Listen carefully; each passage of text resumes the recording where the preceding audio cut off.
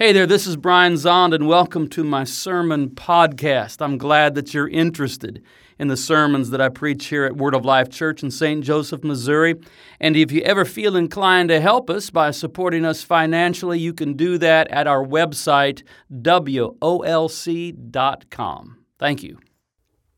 Today, I want to talk to you about a world filled with blessings. And so I want to begin with a question as we get started. I want to begin with a question, and that question is, what kind of world do you want to live in? I know that we cannot always control the world around us. You know, in our world, we have injustice and immorality. We have this great big global pandemic, which is still with us. We have greedy, mega-rich people. In this world that we live, we have power-hungry politicians and proud political pundits who will tell you what they think. In this world, we have angry mobs on Facebook and antagonistic trolls on Twitter. In the world that we live in, we have people that will bite into the ice cream on top of their cone with their teeth. What's wrong with these people? You're supposed to lick that ice cream cone. That's the way God designed it. No, we can't control everything around us. We can't change everything around us. We can't fix everything around us. But we can do one thing. You can choose a life of blessings, or you can choose the death that's associated with cursings.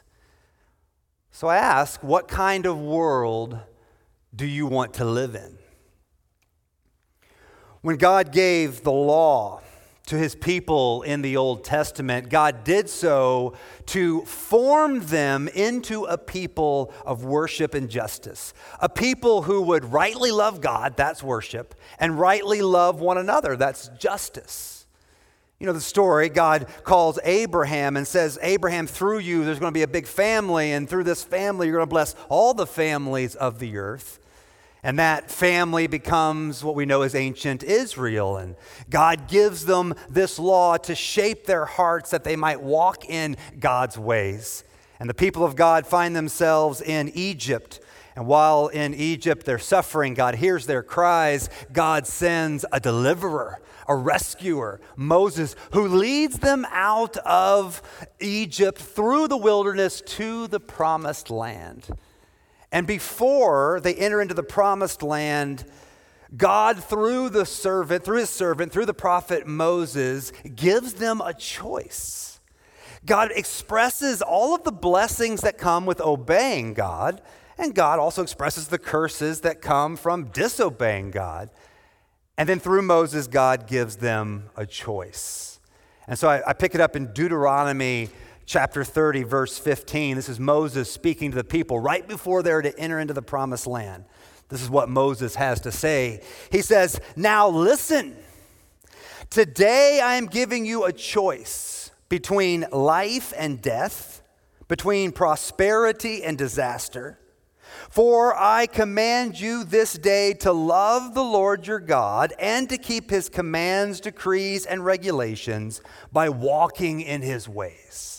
That was the purpose of the law. It wasn't to put burdens upon God's people. Rather, God wanted God's people to walk in the ways of God. That's why he gave the law. If you do this, you will live and multiply, and the Lord your God will bless you and the land you're about to enter and occupy.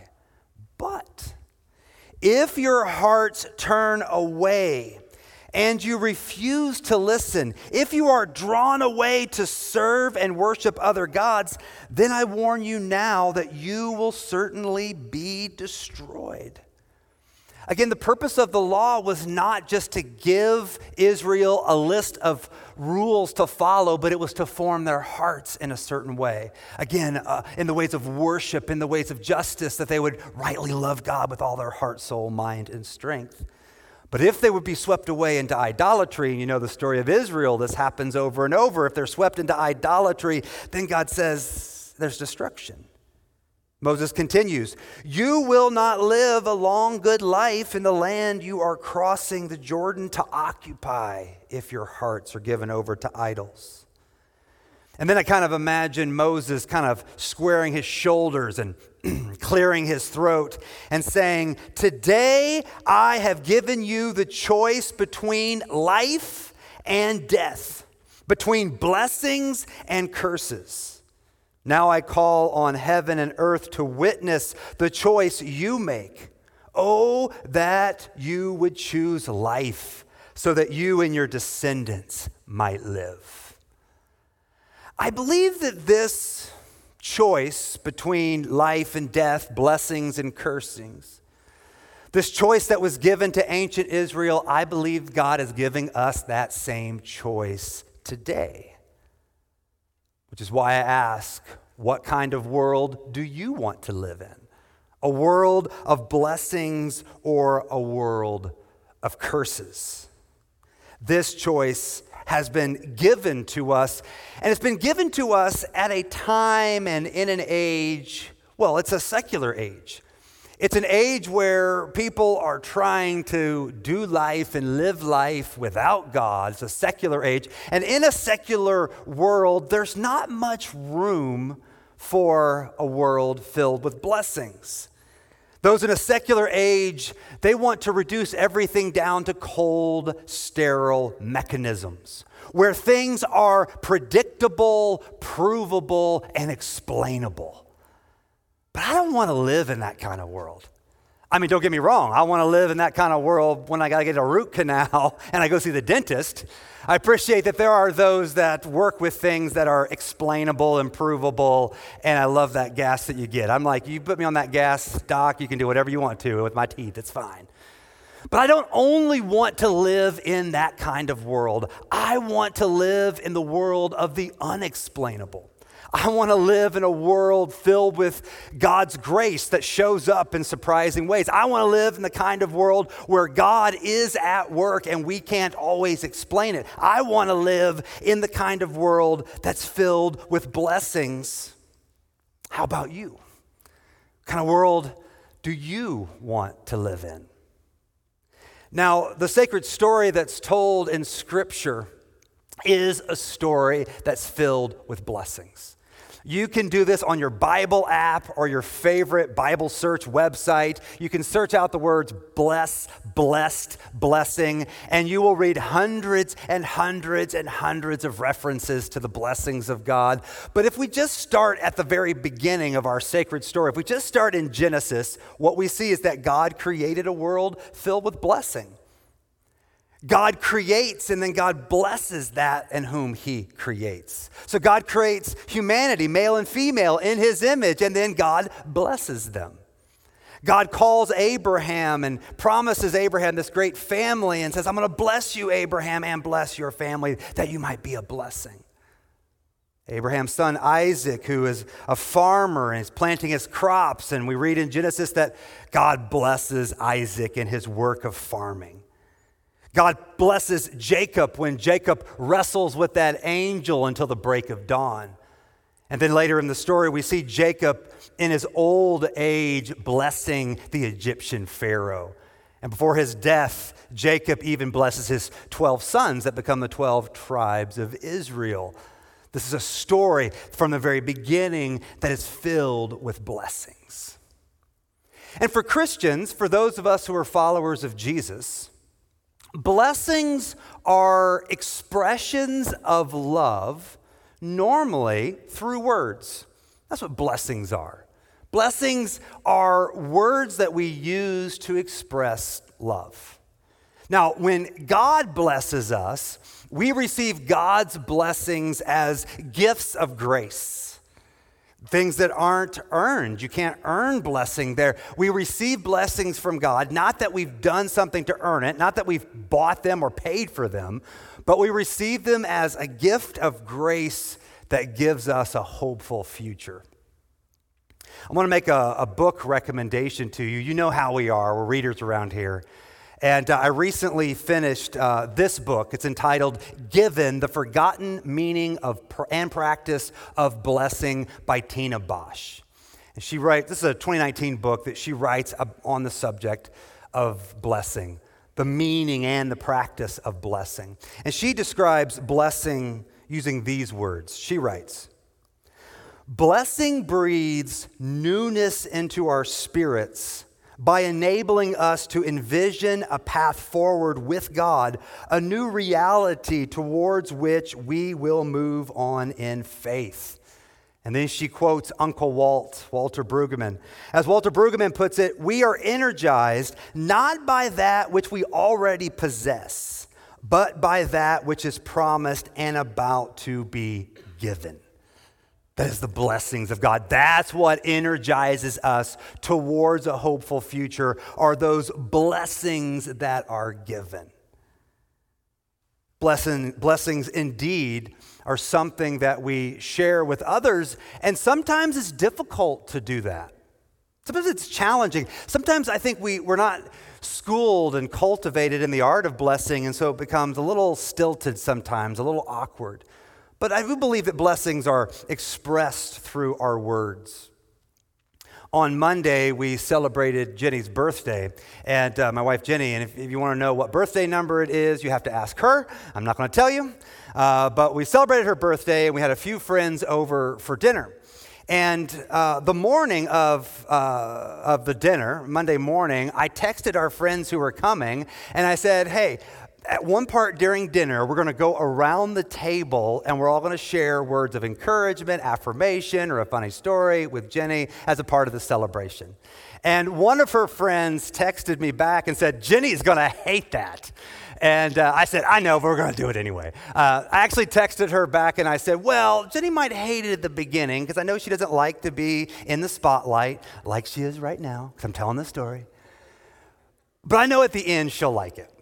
So it's dinner time, we have our meal, we're moving on to desserts, we're having cupcakes, and then I announce, okay, at this point of the dinner, we're going to go around the table and we're going to share words of affirmation for Jenny. And of course, she protests. She's like, "This is my birthday, this is not what I asked for." And I say, "It's going to be okay, it's going to be okay." And so we went around the circle, we went around the table, and everyone blessed her with their words. And there was laughter, and there were smiles. It was good. It was good because it's not always our habit to do that. That's something good about birthdays. Birthdays are good because they're moments of celebration for each individual. But it felt so good because we're not schooled in that. This is not normally what we do. And I think that we need more of it. I think we need more words of encouragement and affirmation. I think we need to be the people of blessing. Because let's be honest, it's a lot easier to hurl insults and to fire off those well-crafted zingers and get people and those sarcastic jabs. All of that kind of language seems to be much more easier.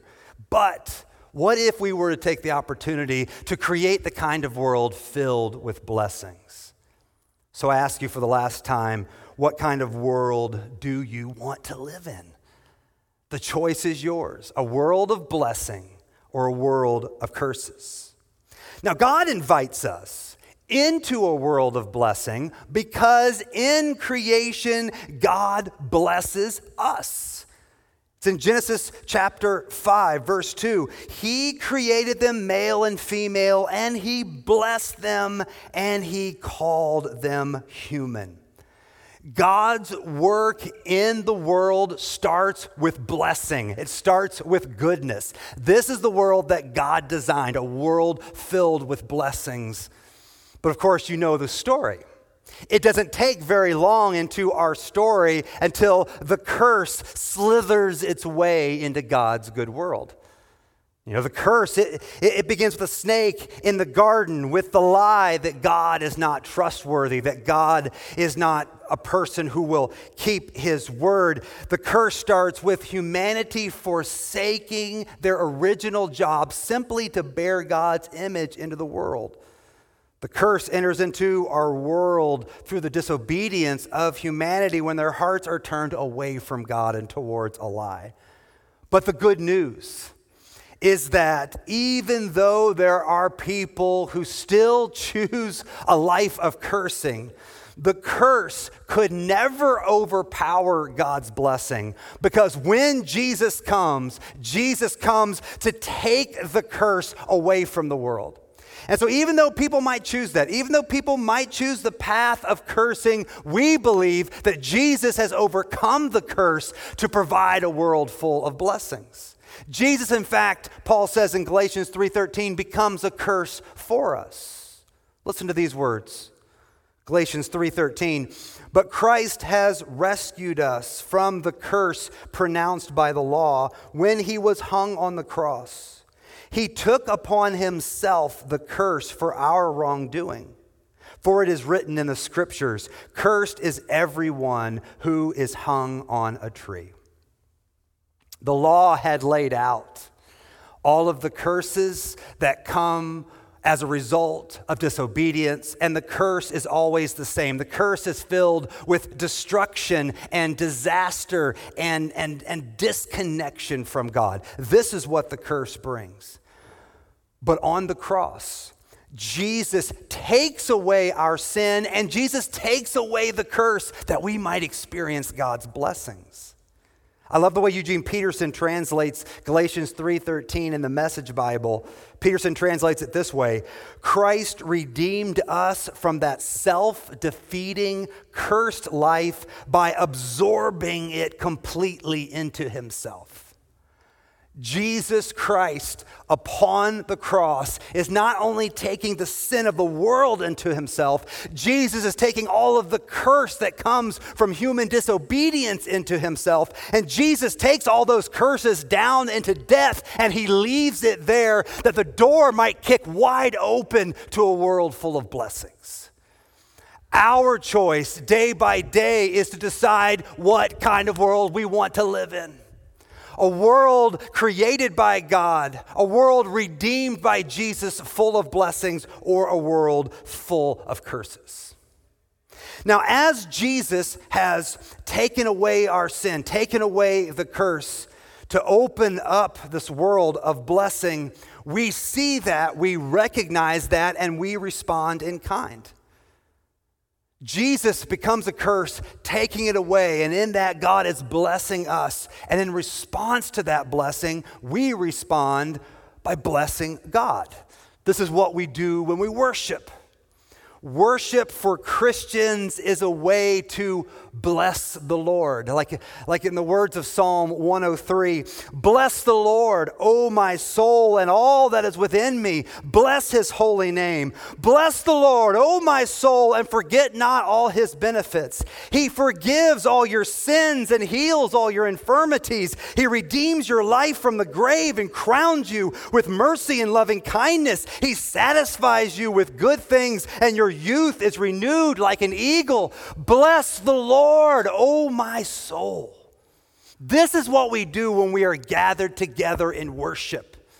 The worship team that you see up here that works so hard week after week is not simply trying to entertain you, but rather lead you into this world of blessing by blessing the Lord. And so for Christians, worship is not just thinking good thoughts about God, which is good. It's a good Christian practice. I hope you think good thoughts about God. That's a good thing. But that's what we call Christian meditation, to set your mind on things above, to think good thoughts about God. That's good. And that belongs in the Christian life, but that's not worship. Because worship is an expression of love. Again, for Christians, blessings, those are expressions of love. So worship is when we use words that are spoken or words which are sung out loud by the congregation. These are acts of worship because it's something that we do. It's an expression that we give to God.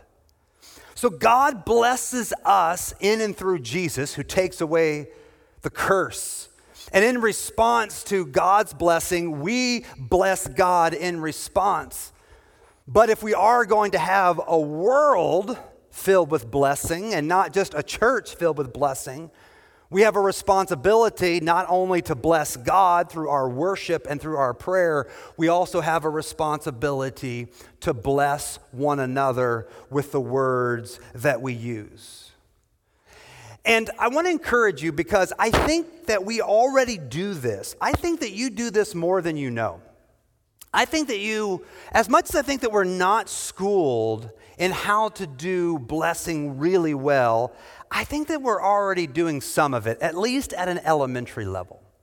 Because I want to live in this kind of world of blessing, but it's going to take you and me, us together, blessing one another. And you're already doing that. Whenever you use words like good morning or have a nice day or something like that, when you're using those kind of words, you say thank you, right? These are expressions of love through the words that you use. And you may not even realize you're already kind of doing this. My encouragement today is that you just keep it up.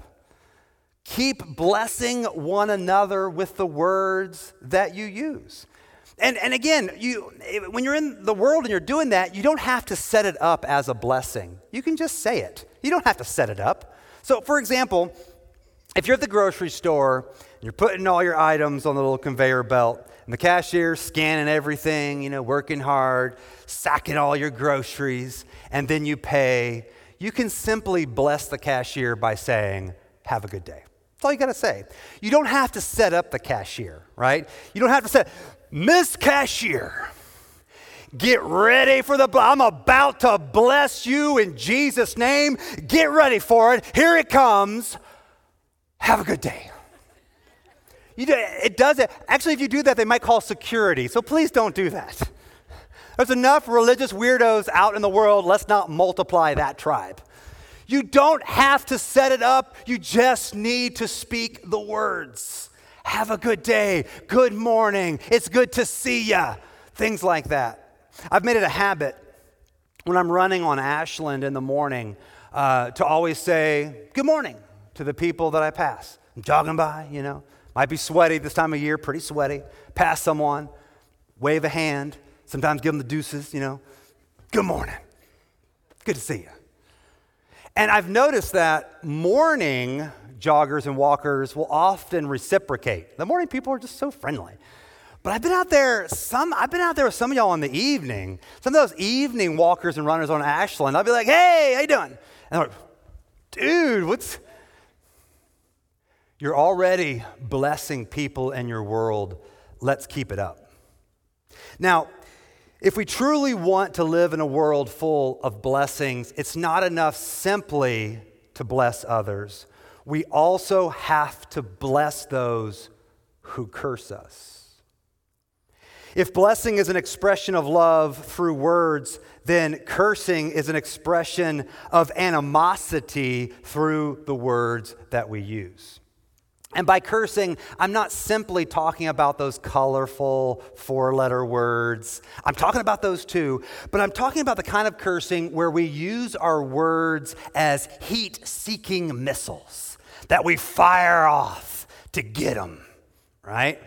So people are cursing at us, not necessarily using four-letter words, but they're firing their missiles at us. What do? We throw up our defenses, and then over that defense wall, we hurl back missiles at them. Words that are covered with barbs that are seeking to hurt and destroy. This is what happens over and over in our world. But if we're going to live in a world full of blessings, we have to do something different. We have to bless those who curse us. This is taught uniformly by Jesus and the apostles. You know that. Jesus says in Luke chapter 6, bless those who curse you. Pray for those who hurt you. And now that's a good translation. People are like, was that translated accurately? Yes. Bless those who curse you, King Jesus says, and pray for those who hurt you. Paul in Romans 12 echoes the same words. Bless those who persecute you. Don't curse them. Pray that God will bless them. And then James, the brother of Jesus, Pastor James, calls us out in James chapter 3 when he says, I know there's some of you out there, you're praising God and you're cursing people, and it shouldn't be like that. James writes these words, sometimes our tongue praises our Lord and Father, and sometimes it curses those who have been made in the image of God. And so blessing and cursing come pouring out of the same mouth. Surely, my brothers and sisters, this is not right. Come to church and you'll bless God with that mouth, and then Monday morning someone pulls out in front of you on the belt, and out your mouth come the heat-seeking missiles. James says it shouldn't be like this. How can we bless God whom we do not see and yet curse that person created in the image of God? It is so much easier to fire back curses. It is just an instinct for us. It's much easier to trade insult for insult, burn for burn, curse for curse. But friends, this is not the Jesus way. And to me, this is how we are going to create a world full of blessings. When we bless those who curse us, we neutralize cursing. But when we curse those who curse us, we normalize cursing. So let's choose to bless. Let's choose to neutralize curses in our world, knowing that Jesus became a curse for us and took all those curses away. Let's neutralize cursing and let's just normalize blessing. Let's make it normal that when we speak to one another, when we speak about one another, both in person and on social media, that we do so in a way that builds them up. That we create together this world of blessing by the words that we choose. Before we come to the table of the Lord, I'm going to read from Tina Bosch's book towards the end. Tina and her husband have 3 children. They lived overseas for a lot of their family's life. They're now in Nashville, Tennessee. And so Tina ends the last chapter sharing a story about one of her kids, a daughter who is sick. And this causes her to reflect on blessing. Listen to Tina's words. I was up all night listening to my daughter breathe. She coughed. Her throat constricted, her breathing raspy. I know this sound too well. A distressed seal barking. She had the croup again. I lifted her out of her bed and brought her into my room. She curled up in my lap, and I sat in the rocking chair by the open bedroom window. The cool night air always seems to calm her and ease her labored breathing. Inhale. Exhale, repeat. Holding her, I was reminded how much I need to breathe. God's blessing is like the oxygen surrounding us, the essential thing we need each moment of each day to keep our souls pumping. It's so strange that some people would confuse God's essential blessing with prosperity. Wealth compared to presence is a wisp of a shadow, a drop of water as opposed to a running river. God's blessing is something to bathe in, not something to possess, something to display. God's blessing is a cosmos, a calling, a cross, a reason for being, a way of relating. Inhale, exhale, breathe in. Breathe out. If we want to live in a world filled with blessing, this is how we do it. We breathe in the blessing of God. We breathe in daily gifts of grace from God, and then we go into our world and we breathe out blessings. Blessings to those around us, blessings to those whom we know and those we don't know. Blessing towards those who do good to us and for us, and blessing to those who want to do us harm. If we do this, I believe together, we can create the kind of world we all want to live in, a world filled with blessings. Amen. Let's prepare ourselves now for Holy Communion. Let's prepare our hearts, our minds, our our bodies to come to the table of the Lord and to meet Jesus here. So if you're in the building with me, I'm going to encourage you to stand up. And what we're going to do to prepare for communion is, well, to do what has become our habit, and that is we want to do two things. We want to both confess our faith and to confess our sins. You know, we confess our sins, and that's a good thing. You should confess your sins. That's a great thing. But confessing sin is only one side of confession, because we not only confess the things that we've done wrong, the things we've done and left undone, but we also want to confess our faith, what we believe. And you heard in the gospel reading today, you heard Jesus saying that he is the bread that has come to heaven, and that if we eat this bread, it's kind of strange. If we eat, because Jesus said that this bread I'm talking about is my flesh. If you eat my flesh, you'll have eternal life. And later on in John 6, you'll read where there are people saying, Jesus, this is a pretty hard saying. We don't really want to be cannibals here. This is a hard saying. I don't know how to do this. But for the disciples that had faith born in their hearts, they were drawn to it. And so in that final meal when Jesus is with his disciples, this final supper, Jesus, he takes bread. And he does three things with it. He breaks it, and then he blesses it, and then he gives it. He gave it to his disciples on that very last meal they had together, and now followers of Jesus 2,000 years later come together and worship. And we believe that Jesus is with us and offering this bread which is broken. That this broken bread would remind us of the broken body of Jesus, but through this broken bread, we believe that somehow we are connected to the bread of life, who is Jesus. And so we come confessing our sins, we come confessing our faith. And so let's start by confessing our faith. And after these prayers, then ushers will release you row by row to come down here to the front. We'll have stations, and people will be holding a basket of bread, and take that bread. You'll hear the words, the body of Christ broken for you. Take that bread, dip it in the cup, and hear the words, the blood of Christ shed for you. If you prefer, we have the little communion packet. You can take one of that as well.